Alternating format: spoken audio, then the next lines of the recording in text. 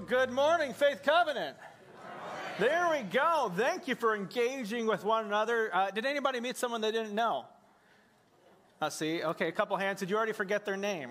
See, there, for honesty check. And my name, again, if you missed it earlier, is Alex. I'm one of the pastors here. And you might not know this, but before I moved to Florida, I spent the previous 13 years of my life either in rural Missouri or urban Colorado. And the similarity between those two is what kinds of things the people wear. So there were lots of jokes at my expense about how I would finally fit in with the stage decor, and someone actually had the nerve to ask me if I was going to wear my Eddie Bauer vest. And I wisely didn't ask them which one, since I actually have two of them.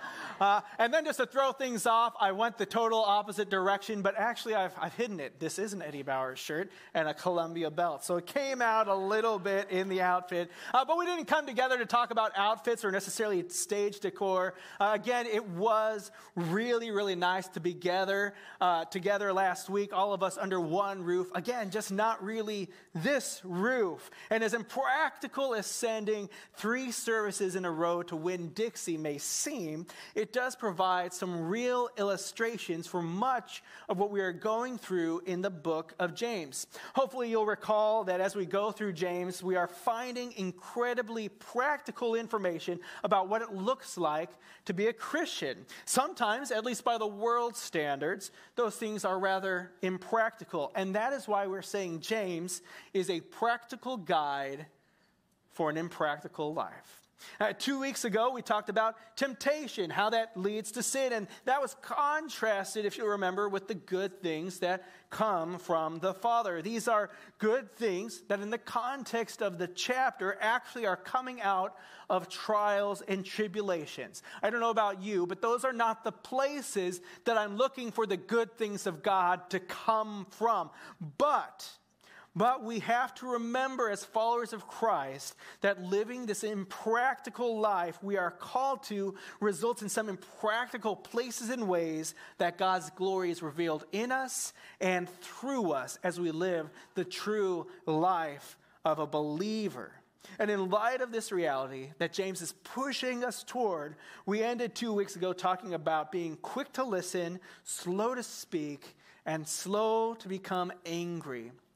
In our humanness, these are not the things we tend to do when things aren't going our way. And so, in shutting down our ears, we instead give voice to complaints, discomforts, grumblings, and even our anger at situations in our life or the world. In that, we so often shut out the good things that the Father would otherwise bring through those circumstances.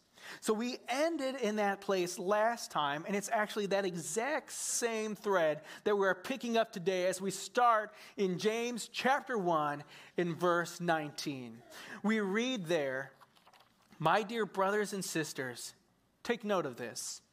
Everyone should be quick to listen, slow to speak, and slow to become angry, because human anger does not produce the righteousness that God desires. Therefore, get rid of all moral filth and the evil that is so prevalent, and humbly accept the word planted in you, which can save you." When Pastor Kevin told me that I was going to be able to start this sermon with verse 19, I was so happy because verses 19 and 20 are the verses that my kids are memorizing right now. And we use these little songs children's ministries put together to help them memorize. So does anyone else use the songs to memorize scripture? It really gets stuck in your head. It's hard for me to read these without reading in the cadence of the song. But I heard this story from my wife that it was an evening like so many other evenings during past bedtime in my house, meaning the kids were supposed to be asleep, but they weren't even actually in their beds. And as my wife tells the story, I wasn't home at the time. She walked in after about half an hour of their shenanigans. And I know you'd find it hard to believe, but she was a little bit frustrated. I wasn't there, so I can't comment on how that frustration manifested itself. But as she told me this story, she said, I went in and I started, getting on to the kids. And my son, bless his heart, almost 3 years old, piped up, "Mom, You're not being slow to anger. My opinion is that 30 minutes of waiting to drop the hammer is fairly slow. So if I had been there, like that would have been the moment any frustration I did have would have transferred itself fully onto the plate of anger. Like I wasn't angry, now I am. My wife conveniently ended the story there, so I'm not sure what happened afterwards.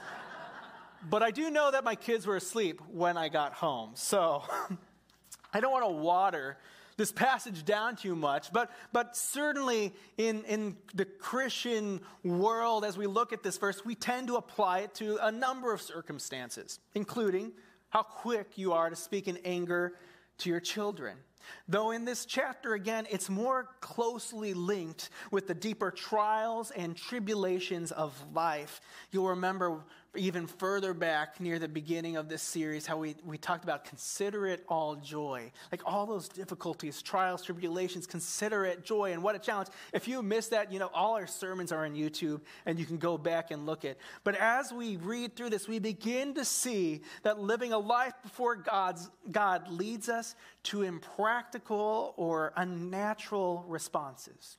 In a world where social media and news and every outlet around us invites us to have our own voice and opinion thrown out to all and quickly, our first response as Christians should often be listening. And so let's use this example. But when we're offended, and let's assume for a moment we're right to be offended. Like we're offended by something, and what we learn is anger isn't really the first response we should offer. Because quick and slow are words that indicate speed, but they also indicate priority. What is your first impulse? And if I'm honest with you, I'm still working on these quite a bit, and I am getting better. Like I still, can I confess this, that I struggle with anger a little bit? I struggle. But I'm not as quick to speak as I used to be. It's progress. And so sometimes I manage to sort out the mess that's inside me before it comes out. Or sometimes I do speak, but at least I'm turning to the Lord. And hopefully in turning to the Lord and speaking to the Lord, that my words will then afterwards be tempered a bit. I'm a work in progress. In church, we're all works in progress. James is setting the bar. And James furthermore contends here that the result of the word spoken in anger, the word spoken quickly, this is unlikely and in fact will not lead to the righteousness that God desires. He falls in line with well-established prophets and sages of the ancient world in saying so. He maybe, and in fact probably has, a verse like Ecclesiastes chapter 7:9 in his head, where it says, "Do not be quickly provoked in your spirit, for anger resides in the lap of fools." Fools. We are left to see that our anger, our quick word, regardless of how well-intended or well-deserved we perceive it, that impulse, that response is not going to lead to this righteousness. It is so much more likely that we will simply be sitting, speaking vindictively in a defensive way, in a way that tears down, or even a way that propagates untruth. Because in the heat of our anger and frustration, to accurately represent facts with our emotions and words, boy, doing that takes a serious hit in that moment. And we are fools when we are like that. Does God desire us to pursue his righteousness? Yes. It is impractical as it may seem, as unnatural in our human sin this may seem. Here James guides us by telling us not to step off onto the path of quick words and anger. This is a reminder, this is a wording given from someone who is a shepherd of the early church. He's giving direction because so many have recently moved from darkness to light. They have accepted Christ, but they are very familiar with these old paths, these old ways, and this path of anger and quick speech. And that, for so many, and even us today, is a comfortable path, an easy path to walk.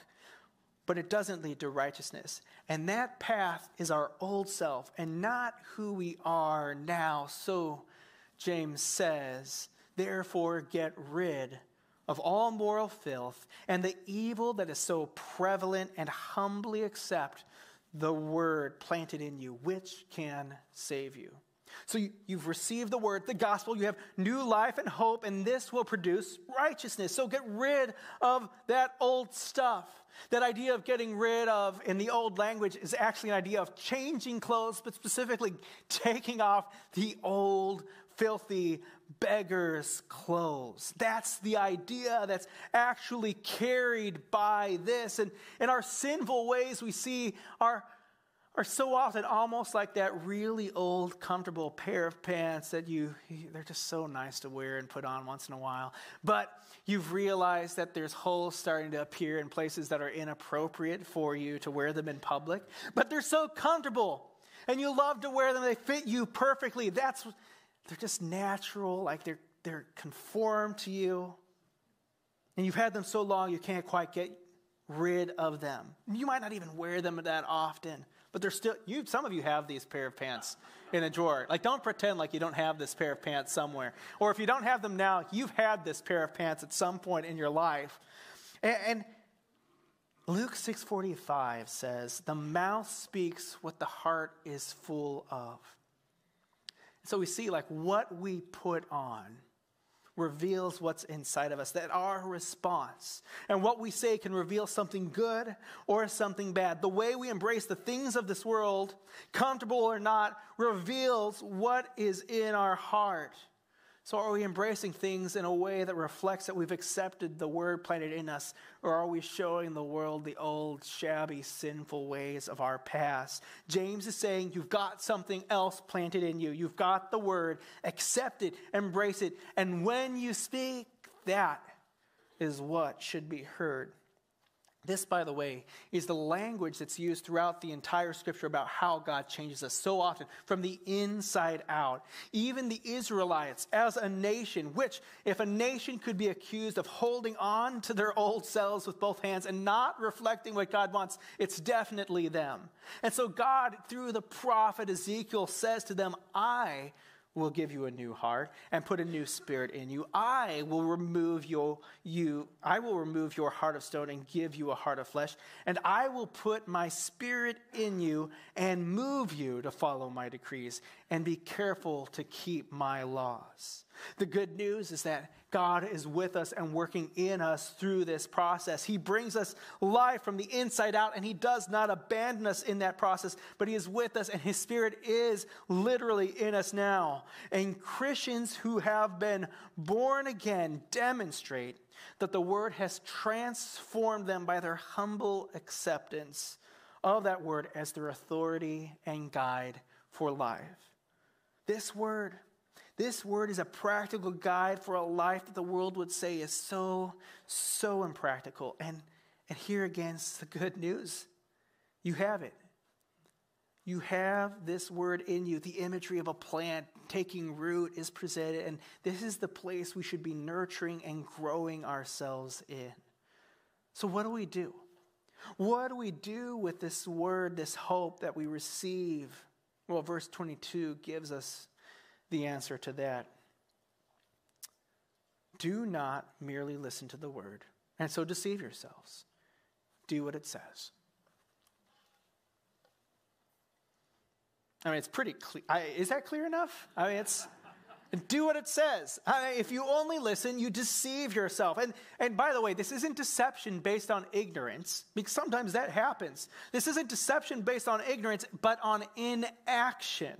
The idea here is that the word separate from doing is not the reflection of the planted word we are supposed to have. The picture is off. This is the proverbial practice what you preach. Like you have this, you know this word. Are you practicing it? You can tell me what it is. Are you doing it? Jesus taught the same thing when he shared the parable about the rich or the wise and the foolish builders recorded in Matthew 7, where he said, therefore, everyone who hears these words of mine and puts them into practice is like a wise man who built his house on the rock.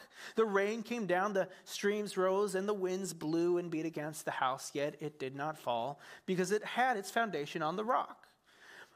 But everyone who hears these words of mine and does not put them into practice is like a foolish man. The fool appears again, who built his house on the sand. The rain came down, the streams rose, and the winds blew and beat against that house, and it fell with a great crash. You will be lying to yourself if you believe listening to the word is enough to be safe. All those trials and temptations we talked about in previous weeks, if you want to put yourself in an even better position to withstand them and be joyful and to see what good is God doing through these things, do the word. Practice the word. You will be lying to yourself if you believe that being here right now, hearing the word of God every Sunday is enough. If that's the only box you're checking, that is like building on sand.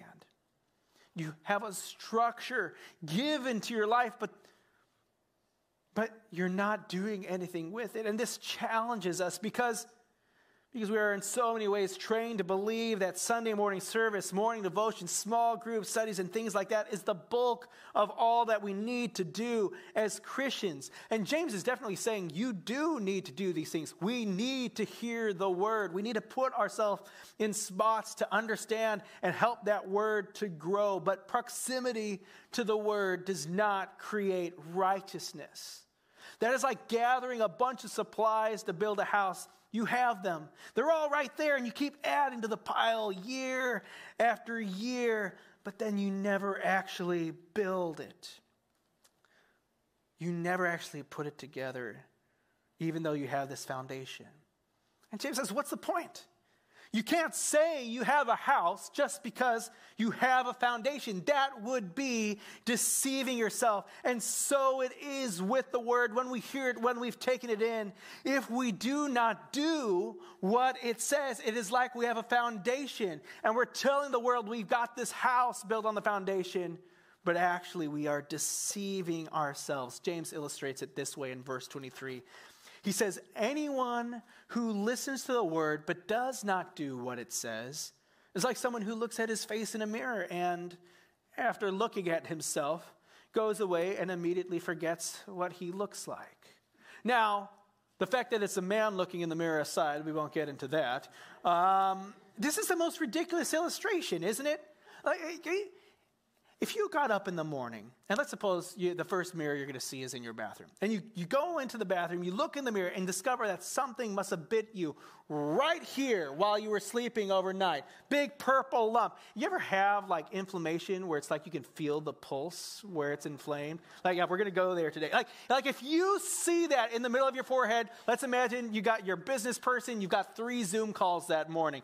You're school age. You have to go to school. I mean, you're canceling Zoom meetings. You're on your way to ER. You're begging your parents, don't send me to school today with this thing on my... You're going to do something. You're not going to walk away from the mirror and forget what you just looked like. You're going to do something about it. You know what you look like, and it changes what you do that day. For me, I worry when it comes to the word that the deception of ourselves can continue because we walk away and forget what we saw. Or when we do see ourselves, we don't even recognize that it's us. I heard this story about a pioneer couple, the Old West, really separated from everybody, didn't have access to many things. A trader comes through one day and they're trading, and it's that way that the husband got a mirror and he didn't even know what a mirror was. And looking at the mirror, a small little thing, he saw himself and said, I never knew someone painted a picture of Daddy. It's sweet, right? This is a treasure. So he goes and hides it. His wife is extremely suspicious of him because he's a trapper and he disappears for long amounts of time. And so she sees him going and hiding something, and he thinks this is some gift from some woman he's been running around with. So he's off hunting, and she goes and tries to find what it is that he's hidden. And she finds it, and she looks at it, and she says, so that's the old hag he's been running around with.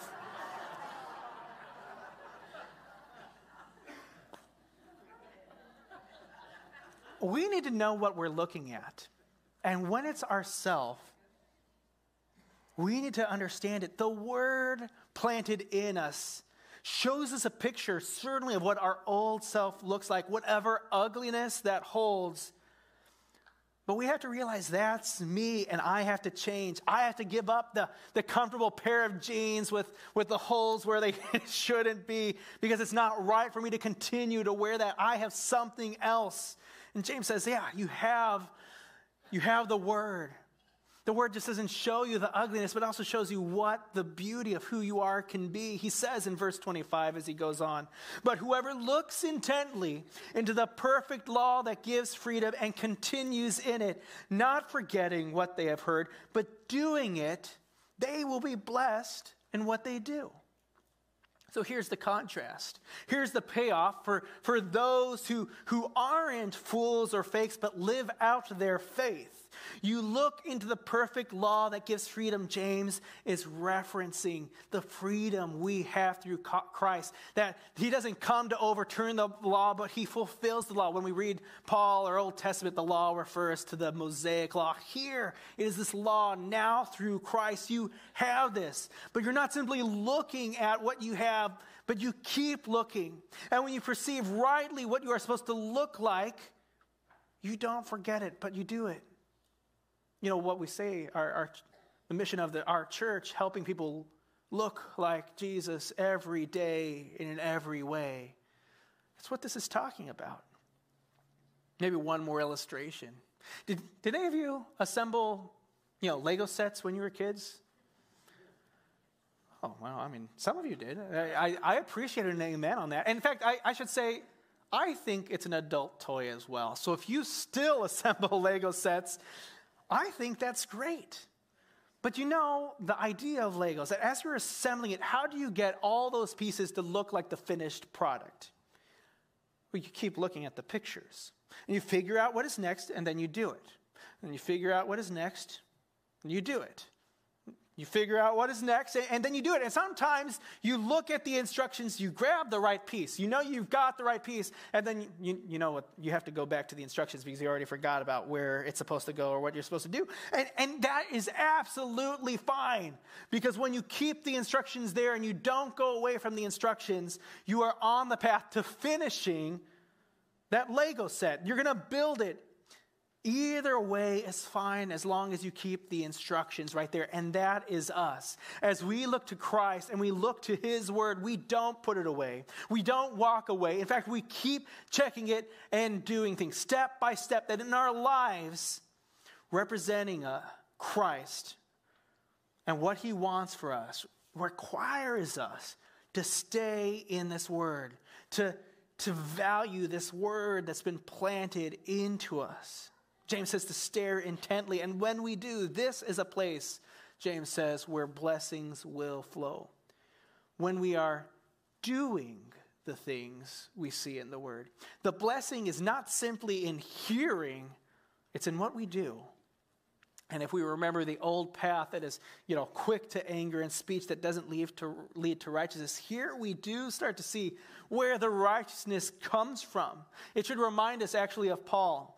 In Romans 2:13, where he says it, for it is not those who hear the law who are righteous in God's sight, but as those who obey the law who will be declared righteous. Now again, James and Paul sometimes use law a little bit differently, but the idea here is the exact same thing. It's in the doing that righteousness is found. So at this point, you could say, all right, James, preacher of the old, early church, can you tell us specifically something that you would have us do? As he wraps up, and we wrap up this chapter, we see that he does offer some things to us with one final admonition.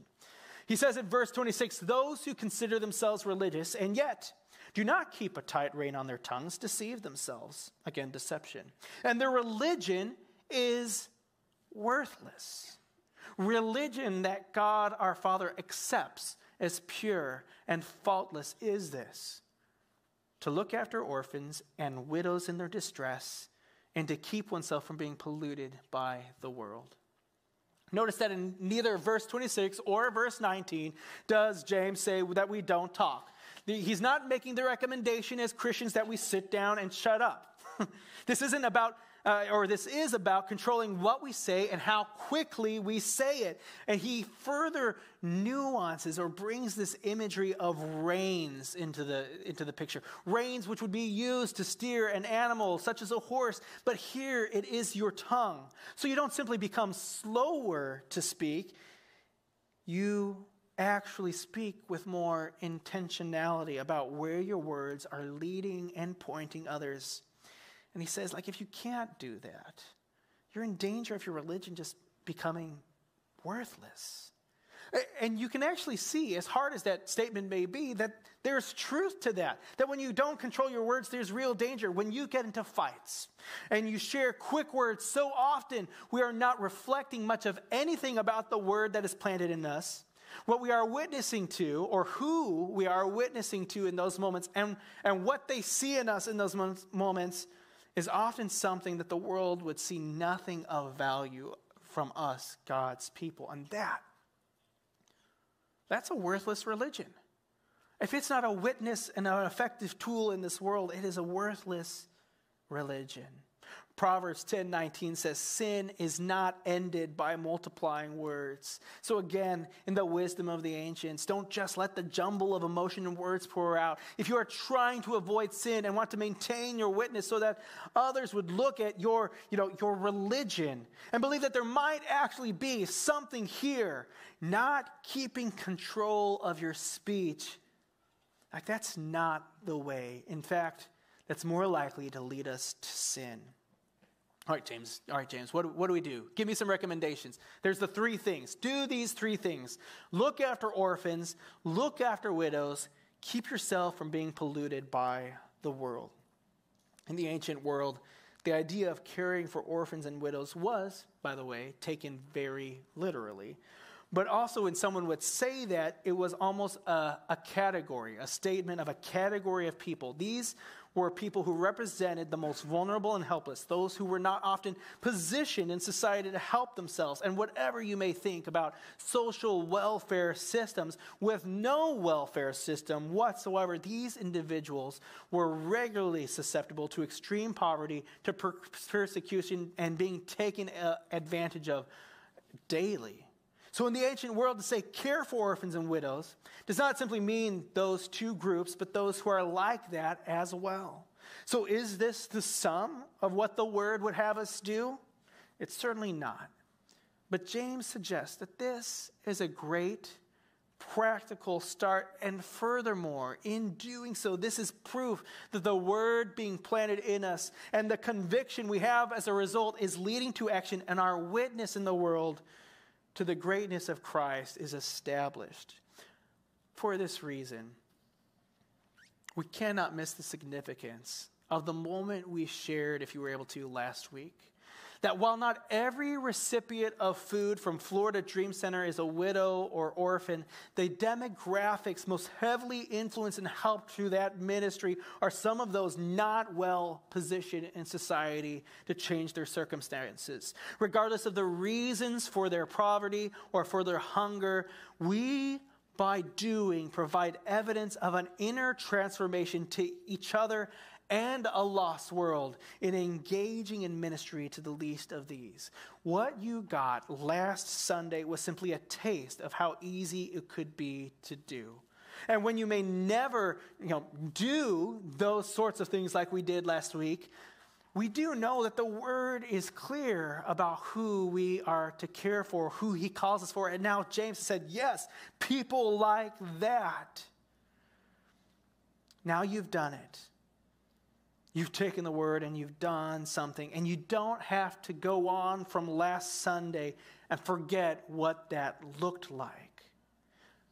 Actually, you remember what that looked like, and you start thinking, how do I nourish and help this word planted in me to grow? I would challenge you to say to yourself, I have this word planted in me, and I'm not content to sit back and gather supplies for a house that I have no intention to build. I'm not satisfied with knowing about God's will and the world never getting to see it in action through me. I want to know the blessing that comes from doing. I want a world to see Christ in me as I react to circumstances in my life, school, or workplace in ways that are impractical and glorious, doing the things that leads to God's righteousness and not my own. I want to be the hands and the feet of Christ, to touch and to move to the places and people that God calls me to. Yet he calls me to care for, to love, to preach to, to be with. And the good news is you don't have to wait for us to surprise you on a Sunday morning, a year from now or 2 years from now, to do this again. You could start volunteering at Florida Dream Center once a month, twice a month. Maybe you could do it with your family, with your life group. You've seen where the food came from. You know where it's going. Maybe get more deeply involved in the community that way and talk to people about it. You know maybe the person, if you're in school, the person who's disconnected, who's in several of your classes, they're probably lacking support of any kind. This is the kid that you see who just gets walked over again and again, who gets ridiculed, who probably needs some hope right now. Do you know that kid? Do you know that kid? When we read in 2 Corinthians chapter 1, verse 4, that we serve a God, and the verse goes, who comforts us in all our troubles so that we can comfort those in trouble with the comfort we ourselves receive from God. What do we do in the face of the word that we've received? We hear the word. What do we do? And by the way, you can replace kid with coworker or family member, and you can replace the word school with workplace or home, and the illustration remains rock solid in the word. So here's the challenge. Here's the exhortation. How about this being a discussion this week, maybe in your lunch group right after this, in your life group with your friends who are in Christ? Ask where the widows and orphans, the afflicted, the impoverished and troubled, the helpless and persecuted, where are they in your life? Who are they? They could be your neighbors, co-workers, people in school, someone you drive by every day, walk by. Who are they? I bet you have names.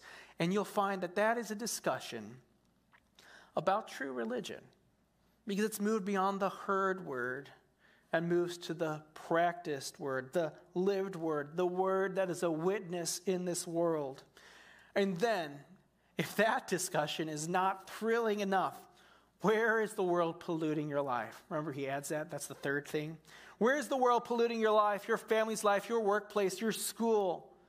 You keep yourself from the pollution of the word. That implies action. You're doing things and taking steps to keep yourself. By the way, this isn't James saying to not be part of the world. It's not an argument for all of us to start a monastery, to take vows of solitude. It's not even an argument for you to give up Facebook for Lent in the coming year. That's not what this is. This is him saying, how are you keeping yourself from, those TV shows and movies that are polluting? Music, media. Where is there pollution, and what are you doing to keep yourself from being polluted? How do you keep the images that stir up lust from your eyes? Are you doing something about that? You know what the word says, right? When you find yourself drawn into inflammatory or derogatory conversations about a person, or maybe online, that so often lead to you speaking more and more quickly than you should, how are you keeping yourself from those moments as the pollution of the world enters in? Are you enticed by riches and wealth? Where's the pollution? Are you comfortable with sins that have been sanitized by society, made acceptable in the eyes of culture? Well, what does the word say? We spend a lot of time in the word. And so the good news is we have a lot of practical questions to guide us in a life that ends up being very impractical because we're constantly surrounded by this stuff. As we close, I think the point becomes pretty clear. If you found yourself to be a hearer of the word and not a doer, James is making this personal, and he's challenging whether your faith is valid. The solution he intends, though, I want to tell you, is not for you to despair, oh, I don't do enough. It's not for you to be discouraged, like I can't do it. It's just simply this: take a step. Again, widows and orphans, common. You know where they are, and you can come up with a name. Take a practical step into doing. And I know for some of you today, you're already doing things. You're living out your faith in so many ways. But I also know that there's probably people here today who need to take this literally, and you need to do it today. You need to start taking steps to do the things you know the Word of God calls you, the things that you know will reflect Christ to others in your life. Maybe that's praying with someone, sharing comfort with someone. Maybe you've been in the Word and you've seen sins identified, but it's like you're looking at the mirror and refusing to recognize yourself. Don't do that anymore. Look, recognize, remember, repent of your own sins. And if you need encouragement, and more illustrations of what doing can look like, it is a unique timeline of events in our church that we did this thing last week. And tonight at 6:30, we're going to open the doors to this room.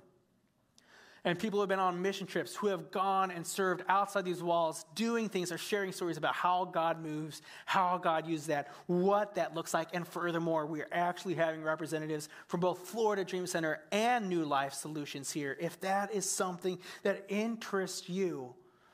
But whether it interests you or not, the command is still the same. The expectation is still the same, that we do something. Or maybe you already know, you've thought of the name, I know someone I'm supposed to be engaging, where I'm more practically the hands and feet of Christ, and you're not sure how. And that's a conversation I'd love to have with you, to talk about what is it you can do. Can I help encourage you, specifically in that relationship? And I'll push it. I'll push it a little bit. Kind of like I'm pushing, you should really be here tonight. I really mean that. 6:30 p.m., please be here. But the reason we push it is because we are 100% convinced that the blessing of doing it is worth it. Doing the word, not just hearing it, is worth it.